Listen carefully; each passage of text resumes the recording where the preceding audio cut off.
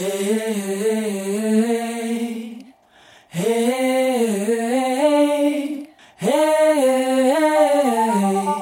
lytter til Katten i Sækken, en podcast-serie med fokus på den danske folkemusikscene lige nu. Jeg hedder Morten Alfred Højrup.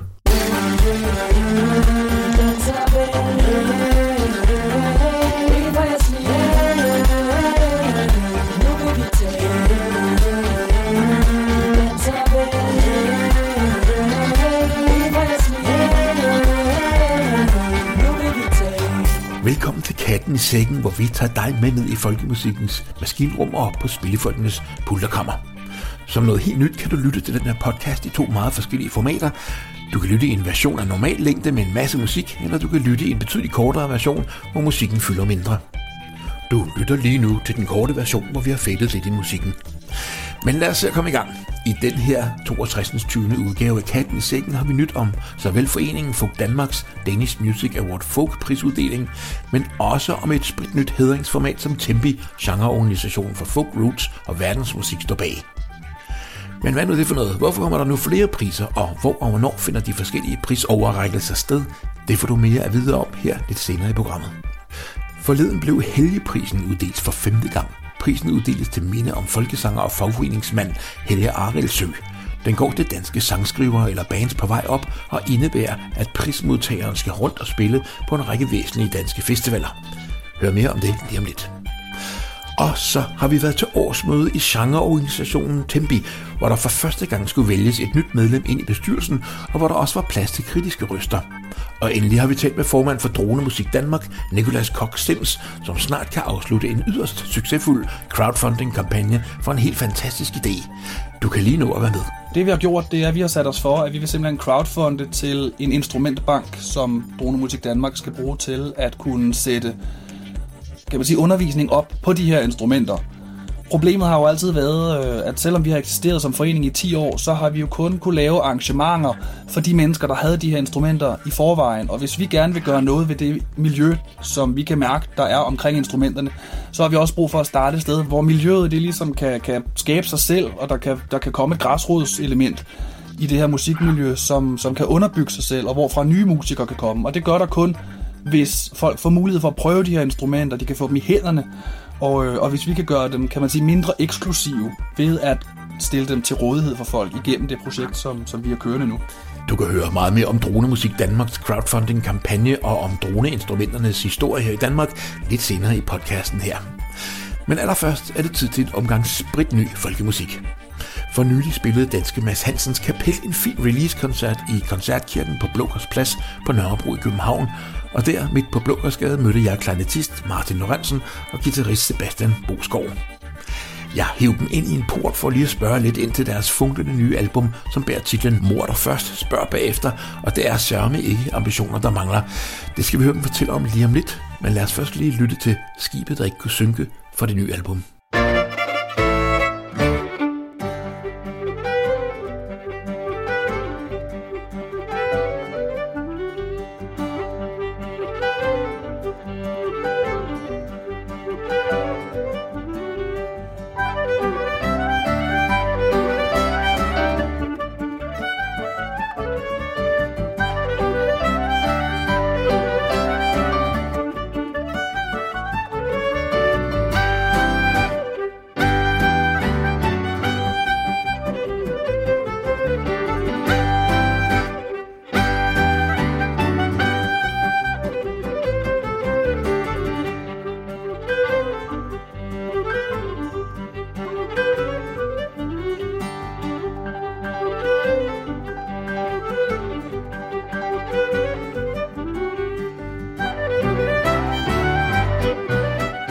Martin og Sebastian, I spiller i Mads Hansens Kapel, og I har en CD på gaden lige om et øjeblik. Hvad kan I fortælle om den? Jo, men altså det er jo ligesom vores bud på den danske traditionsmusik, som kom på gaden nu. Og det er nogle arrangementer af en masse traditionel dansk folkemusik, som vi spiller på vores måde, og på den måde, som vi synes, den er fed. Hvordan har I overhovedet fundet sammen som band? Jamen, det startede faktisk ud fra ønsket om, at vi kender hinanden på kryds og tværs fra folkemusikmiljøet, og at vi alle sammen godt kunne tænke os at lave noget rigtig, rigtig fed balmusik. Simpelthen at spille til dans. Det var starten på bandet, og det gør vi også stadigvæk, alt hvad vi overhovedet kan. Så vi mødte hinanden enten på MGK eller på Rod, som er det her folkemusikstævne. Og så har vi simpelthen bare fundet ud af, at vi synes utrolig godt om hinanden, også på det menneskelige plan, uden det musikalske også. Og derfor så skulle vi spille dansk folkemusik sammen. Hvor finder I jeres musik? Den finder vi alle mulige forskellige steder. Altså, jamen det kan være nodebøger. Vi har gravet for eksempel rigtig, rigtig dybt i Sagmann Bjerregaards materiale. Men det kan også være melodier, vi har samlet op i diverse jam sessions klokken 4 om natten. Eller det kan være fra Julians bonusfar, Ove Andersen. Eller det kan være alle steder. Men altså man kan sige, at inspirationen kommer enormt mange steder fra, sådan helt generelt musikalt. Så det er også vigtigt at sige, at selvom det er melodier fra områder i Danmark, så er det i bund og grund af det musik, vi bare synes er fed. Og vi spiller den musik, vi gerne vil spille. Så ja. Hvordan arbejder I med musikken? Altså er det sådan en, der kommer og har skrevet hele melodien ud i arrangementer, eller hvordan gør I? Altså typisk tager vi udgangspunkt i en melodi, som vi synes er super fed. Og så sidder vi og jammer på den, og så får man måske en melodi til nogle fede akkorder, eller en sjov stemme, og der er rigtig meget humor i vores arrangementer også, så der kommer rigtig meget leg i spil, når vi sidder og spiller melodierne. Og det tror jeg også kommer til udtryk gennem legen med musikken, at det er sjældent, at der er en, der kommer med det her store forkromede partitur og siger, du skal spille det, du skal spille det. Så det sker sådan meget ad hoc i situationen, når vi står og jammer. Ja, det er faktisk, vi har prøvet det der af med at komme med et fuldt arrangement og sådan noget, og det fungerer også nogle gange, men det viser sig faktisk, at tit de arrangementer, der bliver fedest, det er, når vi sidder... Altså, fordi nogle gange så har vi også prøvet det der med at stå op klokken 9 om morgenen og arbejde til klokken 17, og så spise aftensmad og så holde fri. Men faktisk tit, så de fedeste arrangementer kommer, når vi sidder og leger efter aftensmaden, og jammer sådan lidt løst og fast, og får en enkelt øl til, og sådan noget. Ja. Så, ja. Hvad er planen videre? Jamen, planen videre, det er jo, at vi skal ud i verden og spille den her musik og underholde folk på kryds og tværs. Altså, det er ikke fordi, at vi har været så langt væk endnu, men vi har både været i Baltikum og i Schweiz og i Tyskland og i England også. Så vi er lidt af sted at spille rundt omkring. Og planen er selvfølgelig på sigt at komme op på de rigtig store scener, og så vi taler Operahuset i Sydney, Carnegie Hall. Du kender dem alle sammen. Altså, det er ud og erobre verden med den her musik. Ganske enkelt. Hvad skal vi høre her lige til sidst? Jamen, det kan være, at vi skal høre første nummer på pladen, som er 2 melodier fra Sønderho fra Fanø. Den første hedder Killingen, og den anden hedder Jyllands Land.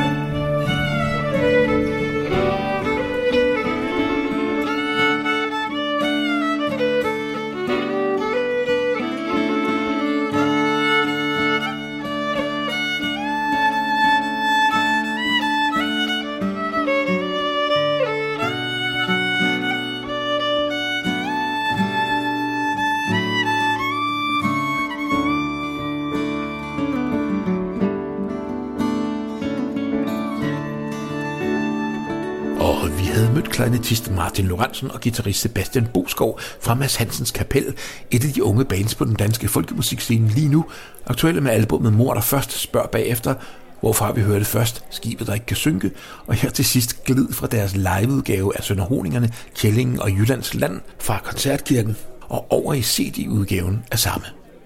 Mads Hansens Kapel er blot et af mange bands, som kan have god gavn af f.eks. Danish Music Award Folk-formatet, fordi det er en mere eller mindre effektiv måde at sætte spotlight på såvel genren som de aktive bands på den danske folkemusikscene. Hvis man hørte dem, som lytter til podcasten her en gang imellem, så vil man vide, at det har været næsten umuligt at få at vide om og hvornår der bliver endnu en Danish Music Award prisoverrækkelse. Og det har jo ikke mindst betydning for de bands, som har udgivet albums inden for det seneste halvandet år. Det har været svært for foreningen Folk Danmark, som har retten til at afholde DMA Folk, og genreorganisationen Tempi, som har mulighed for at støtte med penge fra staten, at finde en måde at samarbejde om at afholde prisfesten. Den 3. maj kunne man så læse følgende på DMA Folk og Folk Danmarks Facebook-sider. Næste Danish Music Award for Folk, Roots og Verdensmusik bliver afholdt søndag den 13. oktober 2019 i København. Sæt et kryds i kalenderen, I hører nærmere angående indstillinger med mere. Og kun 2 dage senere lancerede Tempi så deres eget ny hædringsformat, som de kalder det. Jeg mødte sekretariatschef Torben Eik fra Tempi ved Tempis årsmøde forleden og spurgte ham om, hvad katten det egentlig er, der sker. Først har vi øjensynligt ingen prisuddelinger overhovedet, og nu er der pludselig flere. Jamen altså, vi lancerer et nyt format, en ny pris eller hædring, som vi er meget stolte af og glade for. Og det var vi så venlige at fortælle Folk Danmark om, og så havde de pludselig også en dato for deres show. Og grund til, at vi lavede et nyt, det var egentlig bare for at sikre, at der skete noget. Så vi håber jo, at vi kan få de 2 formater eller projekter til at spille sammen så godt som muligt. Ja, fordi hvordan gør man det? Er I stadigvæk involveret i den oprindelige Danish Music Award Folk-prisen? Det tror jeg. Altså, jeg ved ikke så meget om det lige for tiden, men vi bakker stadigvæk op, og hvis de inviterer os til dialog, så er vi stadigvæk med på den. Og planen er bestemt ikke at konkurrere med hinanden, og de priser, vi har i tankerne, skal også have en helt anden logik og en helt anden sigte efter noget helt andet end DMA'en. Så det er tanken, at det skal kunne køre parallelt med hinanden. Men man kan sige, at vi er sikre på nu, at hvis DMA ikke bliver til noget, så har vi stadigvæk vores æg i en anden kurv, eller hvad man skal sige. Hvordan har I tænkt med jeres koncept? Jamen, vi har jo haft mulighed for, hvis tavlen rent, og så lave noget, som er tidssvarende. Og det der er sådan set bare pointen, det er, at vi gerne vil vise, hvor meget høj kvalitet og hvor meget potentiale der er inden for den musik, vi arbejder med. Så vi vil gerne igennem hædring af nogle individer eller nogle projekter vise den skønhed og den bredde og den høje kvalitet, der er inden for området. Så det gør vi med det udgangspunkt. Og så er det ikke så vigtigt, om det er en albumudgivelse eller alle de der meget formelle priser der, men bare de største præstationer eller de største indsatser, der kaster lys på hele området. Så hvis alt går vel, så kan man forestille sig, at dansk folkemusik har flere forskellige priser nu her, fra forskellige steder og med forskellige fokus, men dog inden for det samme område. Er det sådan, man skal forstå det? Ja, det tænker jeg en pris. Altså, vi har jo snakket om et hædringsformat, og det er jo en lykkelig nyhed, hvis der er meget, der skal hædres. Og det kan man gøre på mange forskellige måder. Når du siger en pris, så ser jeg sådan noget med nogen, der står og overrækker en eller anden statuette. Det er en måde at gøre det på. Det kan også være en hæders check, man får med nogle penge. Der er mange måder at gøre det på. Og det synes jeg, medmindre der bliver uddelt en om dagen nærmest, så synes jeg ikke, der kan være for meget hæder. Og tak til Torben Eik, daglig leder og sekretariatschef i genreorganisationen Tempi. Og i Tempis pressemeddelelse står der blandt andet: priserne kan gives for musikudgivelser og live shows, men også andre indsatser, der i særlig grad er med til at udvikle eller udbrede musikken, f.eks. grupper eller enkeltpersoner, der har gjort noget særligt for at arrangere eller kuratere koncerter, formidle musikken via nye og gamle medier, engagere frivillige, indgå partnerskaber eller levendegøre musikalske traditioner. Det fremgår af pressemeddelelsen, at priserne vil blive uddelt i løbet af året 2019. En af de yngre kunstnere, som godt kunne bruge den synlighed, en eventuel nominering, pris eller hædring vil kunne give, er sanger og sangskriver Christian Deichmann. Han udgav for nylig debutalbummet Hjertebarn med sit band, et album, som har fået fine anmeldelser og som af flere er blevet fremhævet for sin originalitet. Jeg mødte Christian Deichmann på Kultorvet i København på en smuk, men lidt blæsende forårsdag forleden, og jeg bad ham om at præsentere sig selv. Du har vist aldrig lært, at det altid er forbandet svært at gøre sig fri af sit forrige forlis.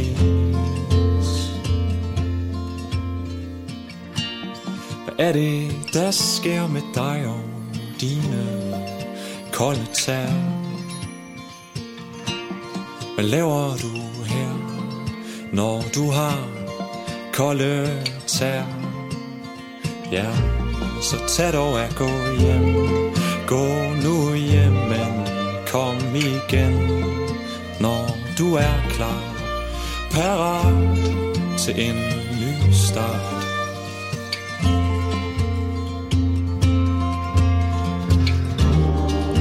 længe før at vi to begyndte. Burde jeg have læst, hvad det var, som du fandt?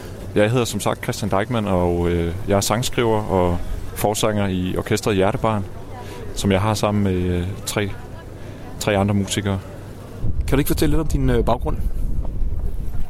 Jo, lige nu studerer jeg på konservatoriet i Aarhus, sangskrivning, og lige om lidt skal jeg et semester til Göteborg, hvor jeg skal gå på deres folkemusikprogram. Men jeg er oprindeligt uddannet journalist fra Aarhus.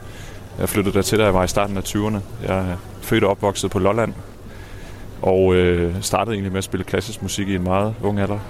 Og derfra så er jeg så havnet her, hvor jeg er i dag, i den kontemporære folkemusik. Kan du fortælle lidt om, hvad det egentlig er, du og dit orkester arbejder med? Altså, det er nogle sange, men jeg synes også, I har også et særligt tæt samarbejde med jeres musik, synes jeg. Ja, jamen altså, sangene i sig selv er jo en form for erkendelsespoesi, og man kan så sige, det vi gør, når vi arbejder med sangene, det er, at vi iklæder dem en eller anden form for nutidig folkedragt. Og vi har egentlig vidt forskellige baggrund. Mads og Signe, som spiller violin og kontrabas i orkestret, er begge to klassiske musikere.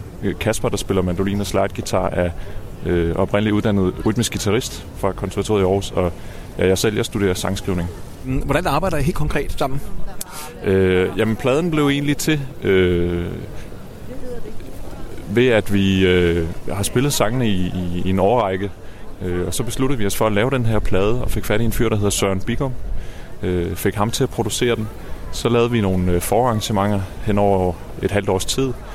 Så tog vi et sommerhus i Masses forældres sommerhus nede i Rørvig, og indspillede dem i løbet af en uge på spolebånd. Christian Deichmann, du arbejder i dit band. I arbejder med dine sange meget, men I arbejder tæt sammen musikalsk. Hvad er planen videre med det her orkester og det her materiale? Jamen, planen er, at vi forhåbentlig skal ud og spille en masse koncerter. Nu er den næste koncert den 15. juni i min barndomsby Nysted på Lolland til en lyrik- og visefestival. Og derfra så vil vi egentlig bare gerne have sangene til at få så meget liv som muligt. Spille så mange koncerter som muligt, og så selvfølgelig lave en plade til, når den første på et eller andet tidspunkt går i 0. Men der er lidt vej endnu, men sangene ligger sådan set klar allerede. Som støv lander du blødt.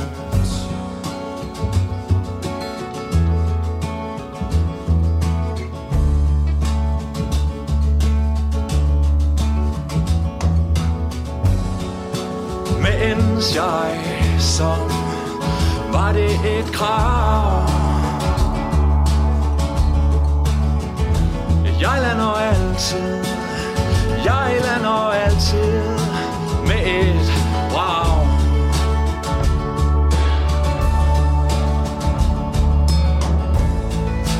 Og du ved det.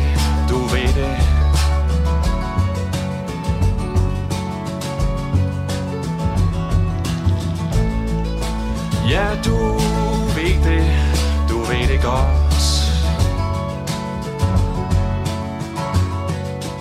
Christian Deichmann fortalte om sig selv og sit band, og kom lige ind på, at Hjertebarn, som han og bandet kalder sig, kan opleves på Nysted Lyrik- og Visefestival, som løber af stablen i dagene 14., 15. og 16. juni. Her kan du ud over Deichmann og Hjertebarn høre troubaduren Thomas Kellerup, visesanger Ragnar Ea og guitarist Peter Nielsen, forfatter og digter Mette Mostrup, orkestret Halvdanskerne, Trioen Nordrøen og mange, mange flere. Du vil få mere at vide på www.lyrikovvisefestival.dk. Festivalen arrangeres af sanger og sangskriver Peter Abrahamsen, og han er lige nu aktuel med albumet Hvem rider gennem midnatsregn, hvor han har sat en række af den danske forfatter Niels Petersens digte i musik. Albummet har fået titel efter et digt skrevet af Niels Petersen i starten af 2. verdenskrig, Hvem rider gennem midnatsregn, og digtet kom til at symbolisere modstandsfolkenes kamp mod besættelsesmagten dengang. Jeg mødte Peter Abrahamsen til reception for albummet og bad ham fortælle lidt om sin plade. Altså, det er jo, Niels Petersen blev født i 1898 og døde i 1943 over ved Laven over ved Silkeborg. Der boede han de sidste 7 år af sit liv. Og han var en meget stor digter, og fik et kolossalt gennembrud med en bog, der hed Sandalmagernes Gade. Og han har udgivet adskillige digtsamlinger. Han var sådan i Frank Jægers højder. Han skriver nogle fantastiske, hvad skal man kalde det, sådan magiske digte, som hvad skal man sige, Frank Jæger, det bliver man jo bare glad, ikke, når man læser hans digte, ikke? Eller ikke bare glad, men Nis Petersen, der ligger en eller anden farlighed nedenunder, sådan imellem linjerne og sådan noget. Og det er altså, det er mægtigt interessant, og jeg har gennemgået hans, ikke alle hans digte, men jeg har haft de samlede digte, og så prøvede jeg sådan, der var en person, der havde skrevet til mig, at jeg skulle lave den der sang, der hedder Rødtop. Og det gik sådan længe rundt om det, og tænkte, jeg ved sgu ikke rigtigt. Men så på et eller andet tidspunkt, så jeg et billede af min kone for 20 år siden, og der var hun rødhåret. Og så blev det så det, der gjorde, at jeg satte musik til det. Og så fik jeg sådan lyst til at kigge lidt mere på ham og musikalsk. Og så satte jeg mig bare ned og bladrede, og så hver gang der var et digt, der sagde, det er mig, du skal lave, så gik jeg i gang med det. Og så pludselig havde jeg 10 sange, og så tænkte jeg, det er jo fint, og det fik jeg efteråret til at gå med. Så jeg tror aldrig, jeg har været så forberedt, som jeg var, da jeg gik i studiet i februar med den. Og så fandt jeg jo det der fantastiske digt, der hedder Hvem jeg rider gennem midnatsregn. Ikke? Det er jo et helt fantastisk digt. Og det er et meget centralt digt, viste sig så bagefter i forhold til hans... altså det er skrevet i 43, ikke? Og var blevet meget centralt, sådan hvad slags undergrundsdigt, ikke? Hvem rider gennem midnatsregn, så hovedet kulds afsted? Hvem farer uset i mit hegn, når ikke jeg er med? Hvad går i gungerne galop forbi min usle vrå? Vil han mit bord med faderkop og muldsort brød for små?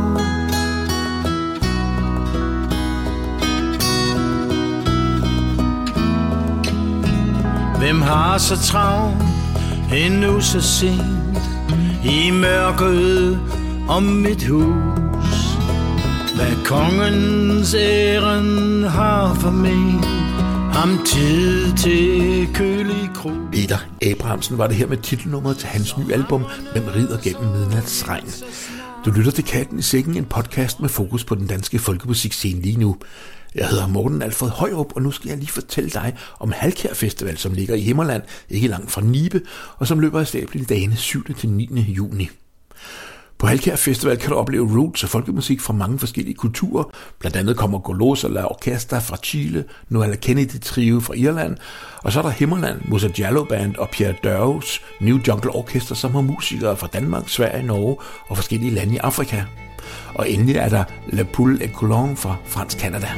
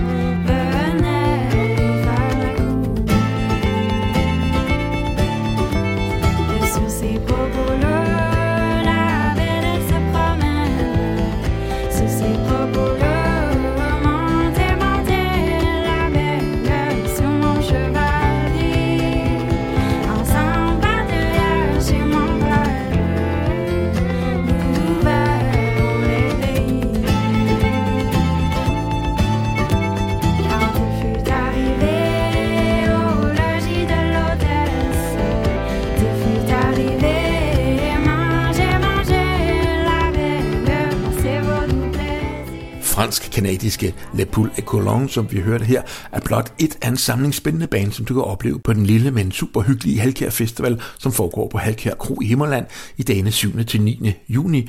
Og du kan få meget mere at vide om festivalen på www.halkær.dk, og det staves halkaer.dk.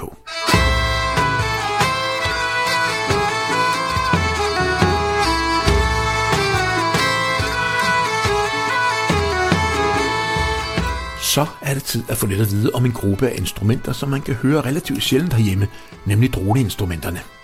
Det er ikke ofte, at man hører instrumenter som drejelier eller sækkepibe på den danske musikscene, og det på trods af, at vi ved, at de i perioder har spillet en meget central rolle i den danske musik. Men det er der heldigvis nogen, der vil gøre noget ved, og i foreningen Dronemusik Danmark har man startet en indsamling for at bygge en såkaldt instrumentbank. Nicolas Koch-Sems, du er formand for foreningen Dronemusik Danmark, og du og din bestyrelse har taget et ret usædvanligt initiativ. Men før du fortæller os om det, så forklar os meget gerne lidt om, hvad jeres forening går ud på. Jamen, man kan sige, at Dronemusik Danmark, det er jo sådan en brancheforening for nogle af de musikinstrumenter, der ikke rigtig hører til andre steder i sådan de konventionelle genrer. Altså, det er jo sådan noget som drejelieren, sækkepiben, nøgleharpen, og det hører selvfølgelig til i folkemusikken, men for 10 år siden, da vi oprettede foreningen, der følte vi ligesom, at vi manglede et sted at gå hen og arbejde med de her instrumenter, så oprettede vi så Dronemusik Danmark til det formål. Når man for eksempel ser de gamle kalkmalerier i kirker rundt omkring, så får man det indtryk, at droneinstrumenterne i sin tid har været meget almindelige i Danmark. Hvorfor er de bare ikke det mere overhovedet? Jeg mener, mange mennesker i vores dage har hverken hørt eller set dem før. Jamen altså, den korte version af det svar, det er jo, at de er blevet udkonkurreret af nogle andre musikgenre og nogle andre musikinstrumenter, som har kunnet mere end det droneinstrumenterne de kunne. Er der ikke noget med, at de har været ulovlige eller illeset på et tidspunkt? Jamen, altså det kan man godt sige, de har. Altså, vi har jo i Danmark haft en situation, hvor man har haft et stadsmusikantsvæsen, der har givet lokale stadsmusikanter monopol på musikudøvelse rundt omkring i Danmark. Og i den sammenhæng, så har de jo brugt de instrumenter, som de har ment var de rigtige. Og der er også eksempler på, at man har forbudt eller givet bødestraf til fuskerspillemænd, altså folk, som har spillet musik uden at have fået lov, eller uden at have haft det her privilegie, som jo var noget, der faktisk kom direkte fra kongen. Og på den måde kan man godt sige, så har stadsmusikantsvæsenet jo været med til at presse de traditionelle bondeinstrumenter væk, fordi de er kommet med det, de har haft, kan man sige, det er jo tysk og fransk og den slags musiktraditioner, der har været det fine. Og når man kigger på for eksempel de samlinger af instrumenter, som stadsmusikanterne de har efterladt sig, jamen så finder man finder alle de fine instrumenter, man finder fagotten og fløjterne og violinen og dem her, men man finder faktisk ikke en eneste drejelier eller sækkepibe. Hvordan ser det ud nu med hensyn til den her slags droneinstrumenter? Hvordan er situationen? Jamen, der er jo mange, der mener, at den jo er bedre end nogensinde før. Og det skyldes jo nok, at vi lever i et samfund, hvor der nu er plads til, at man kan interessere sig for et instrument, der måske ikke nødvendigvis er så kendt, og ikke nødvendigvis er så relevant. Men det bliver det jo i takt med, at der er flere og flere, som synes, det er spændende. Og vi oplever jo i Dronemusik Danmark, at der er flere og flere, der kontakter os og stiller spørgsmål til, jamen, hvor kan vi komme i gang med de her instrumenter? Hvordan kan vi lære at spille på dem, og hvem kan undervise os? Ja, og nu når vi frem til kernen i det her lille indslag, for I har fået en god idé, noget med en instrumentbank. Kan du ikke lige fortælle os, hvad det går ud på? Jo, altså det vi har gjort, det er, at vi har sat os for, at vi vil simpelthen crowdfunde til en instrumentbank, som Dronemusik Danmark skal bruge til at kunne sætte, kan man sige, undervisning op på de her instrumenter. Problemet har jo altid været, at selvom vi har eksisteret som forening i 10 år, så har vi jo kun kunne lave arrangementer for de mennesker, der havde de her instrumenter i forvejen. Og hvis vi gerne vil gøre noget ved det miljø, som vi kan mærke, der er omkring instrumenterne, så har vi også brug for at starte et sted, hvor miljøet det ligesom kan skabe sig selv, og der kan komme et græsrodselement i det her musikmiljø, som kan underbygge sig selv, og hvorfra nye musikere kan komme. Og det gør der kun, hvis folk får mulighed for at prøve de her instrumenter, de kan få dem i hænderne, og hvis vi kan gøre dem, kan man sige, mindre eksklusive ved at stille dem til rådighed for folk igennem det projekt, som vi har kørende nu. Hvad er helt præcist målet for jeres crowdfunding-kampagne? Jamen, målet er jo, kan man sige, Vi har jo i virkeligheden sat os flere mål løbende. Det oprindelige mål, det var jo, at vi skulle skaffe omkring 35.000 til indkøb af 5 drejeliger. Og det har vi faktisk nået på rekord hurtig tid. Og så har vi jo så ligesom sat flere mål, fordi at hvis der er opbakning for det her, så vil vi selvfølgelig ikke stoppe folk for at være med til at give den her idé vinger. Så lige nu er vi faktisk oppe på at have 5 drejeliger og en sækkepibe og en ekstra sækkepibe, som en bygger fra Tjekkiet har kontaktet os og sagt, den vil han gerne skænke vores projekt. Hold da op. Når vi endnu længere, jeg kan sige lige i øjeblikket, så er vi stående på 114%, hvis jeg husker rigtigt. Fantastisk. Når vi er op på de 115, så har vi penge til at kunne købe en ekstra sækkepibe, og når vi helt op på 125, så køber vi også den første nøgleharpe til projektet. Nicolas Koch-Sems, vi ønsker jer selvfølgelig held og lykke med det her projekt i Dronemusik Danmark. Og jeg ved, at sidste chance for at støtte økonomisk her i første omgang er nu på fredag den 17. maj, så man skal bare gå ind på jeres hjemmeside dronemusik.dk, og så kan man finde ud af, hvordan man gør der. Hvis vi nu skulle slutte med noget musik, hvor man hører de her droneinstrumenter i fuld flor, hvad skulle det så være for noget? Altså hvis man skulle finde et rigtig fedt stykke musik fra for eksempel et dansk orkester, så synes jeg for eksempel sådan nogle som Pøbel gør et rigtig godt arbejde i forhold til at bruge de tidlige instrumenter. De spiller middelaldermusik, og de har både sækkepiber og drejeliger, og altså de svinger sindssygt godt. Så det var da et sted, man kunne starte. Der er også rigtig mange andre. Held og lykke med det. Tak skal du have.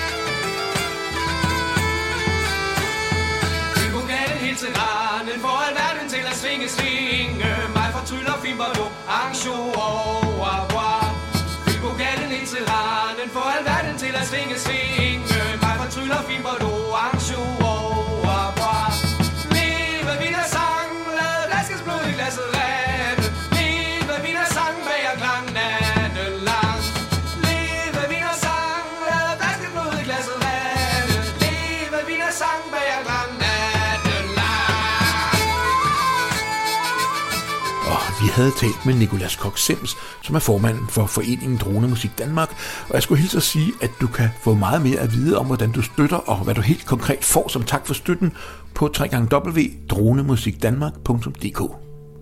Dronemusik Danmark har altså nået det første mål i indsamlingen, men indsamlingen fortsætter til og med nu på fredag den 17. maj, så det er om at komme til computeren, for de mangler ikke ret meget, før er der også råd til at købe foreningens allerførste nøgleharpe.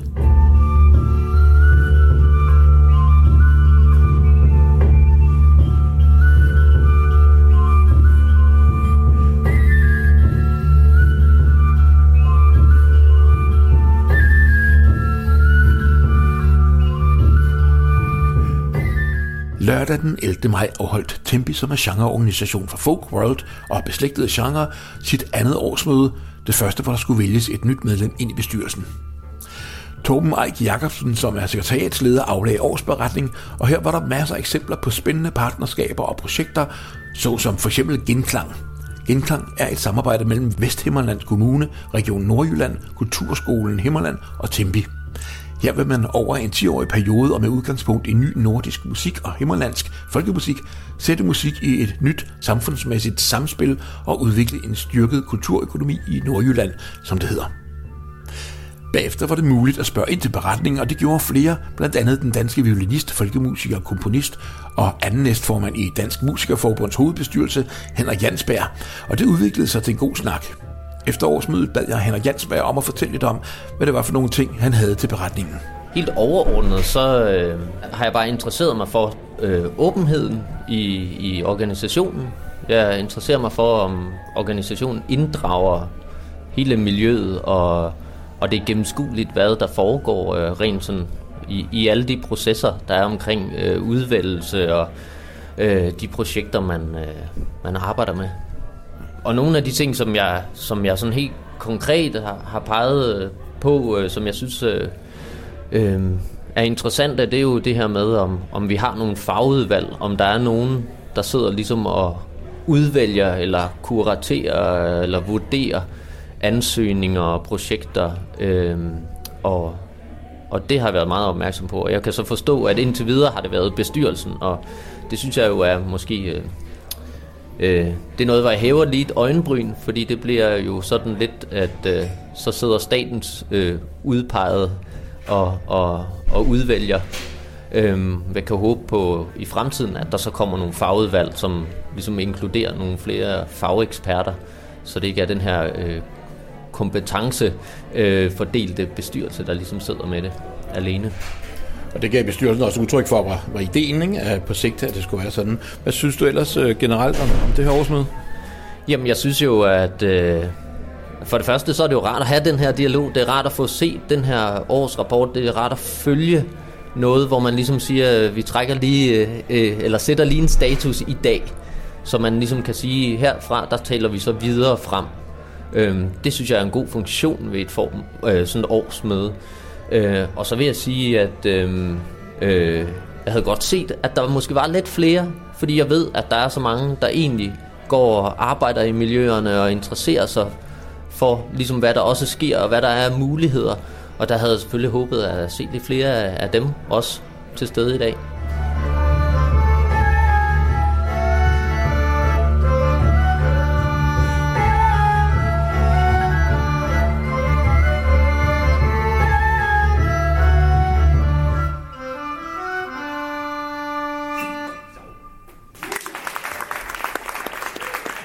Efter årsmødet, hvor den herboende tyrkiske folkemusiker og musikpædagog Fuat Talay blev valgt ind i Tempis bestyrelse.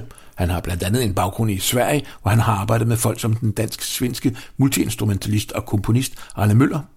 Så havde Tempi arrangeret et overdådigt forårsseminar, hvor der blev spillet musik, blandt andet med den danske duo Væv, som vi hørte her. På seminaret, som var ret godt besøgt, blev der også snakket og diskuteret emner som talentudvikling, nye publikumsmiljøer og fremtidens musikformidling. Vi hørte for eksempel violinist og folkemusiker Elisabeth Dickmann fortælle om sit arbejde som leder af folkemusiklinjen på Orkester Efterskolen i Holstebro, hvor de til deres glæde ser, at ikke mindst de klassiske studerende er helt vilde med at jamme folkmusik og danse folkedans. Alt i alt blev Tempis andet årsmøde kombineret med forårsseminaret en fin oplevelse, men det er, som Henrik Jansberg også udtrykte, super ærgerligt, at der ikke møder flere op til selve årsmødet, for det er jo her, at man kan få direkte indflydelse ved at kritisere, rose og komme med idéer, og ved at stemme kandidater ind i bestyrelsen. Der blev afgivet i alt 13 stemmer, så vidt jeg husker. Men nu skifter vi fra kulturpolitik til en yngre dansk sangskriver på vej til at skabe sig en karriere. Vi skal høre sangen Bonderøv i hipsterklæder med bandet Laursen, og det skal vi, fordi bandets sangskriver og forsanger Andreas Laursen netop har modtaget Helgeprisen, som er opkaldt efter forsanger, fagforeningsmand og kulturaktivist Helge Ejlsø, som døde i 2014.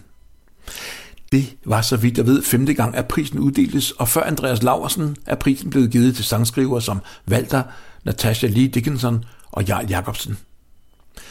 Ifølge musiker, booker på Skagen Festival og i øvrigt medstifter af Helgeprisen, Svend Erik Larsen, får Andreas Laursen prisen, fordi, som han siger, Andreas Laursen er jo en sangskriver, hvis tekster har en tydelig politisk kant lige efter Helges næse.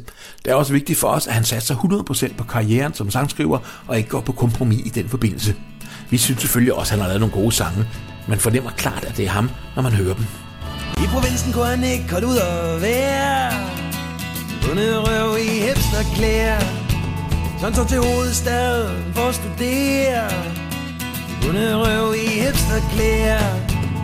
Han er helt speciel, ja, han er altid der. Han er ligesom Nixon med snif nougat. Faktisk på ingen måde ordinær.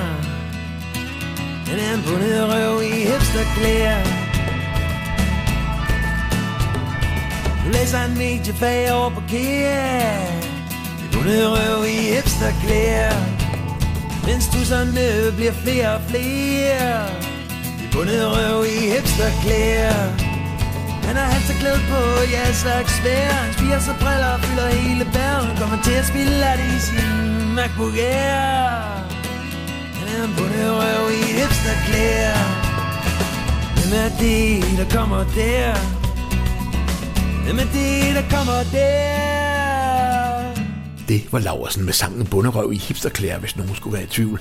Og det fantastiske ved den her pris er, at den ikke så meget handler om penge og ære, men derimod helt konkret giver prismodtageren jobs på en række betydningsfulde festivaler, heriblandt Skagen Festival, Strig Vinterfestival og Tønder Festival.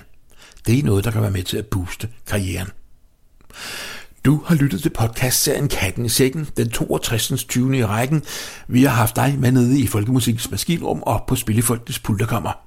Jeg hedder Morten Alfred Højrup, og vi slutter med trioen Fiolministeriet, som skal spille på den dansk-tyske Folk Baltica Festival, som foregår på begge sider af den dansk-tyske grænse i dagene 18. til 26. maj, med masser af fantastiske koncerter med bands og musikere fra Danmark, Sverige, Norge, Finland og naturligvis fra Tyskland. Jeg vil opfordre til, at man går ind og tjekker Folk Balticas hjemmeside på adressen www.folkbaltica.de. Det er et sandt overflødighedshorn af sjove og spændende musikalske møder. Og husk også, at du kan finde masser af livestreaming og podcasts med folkemusik på www.radiofolk.dk. God fornøjelse og på genhør.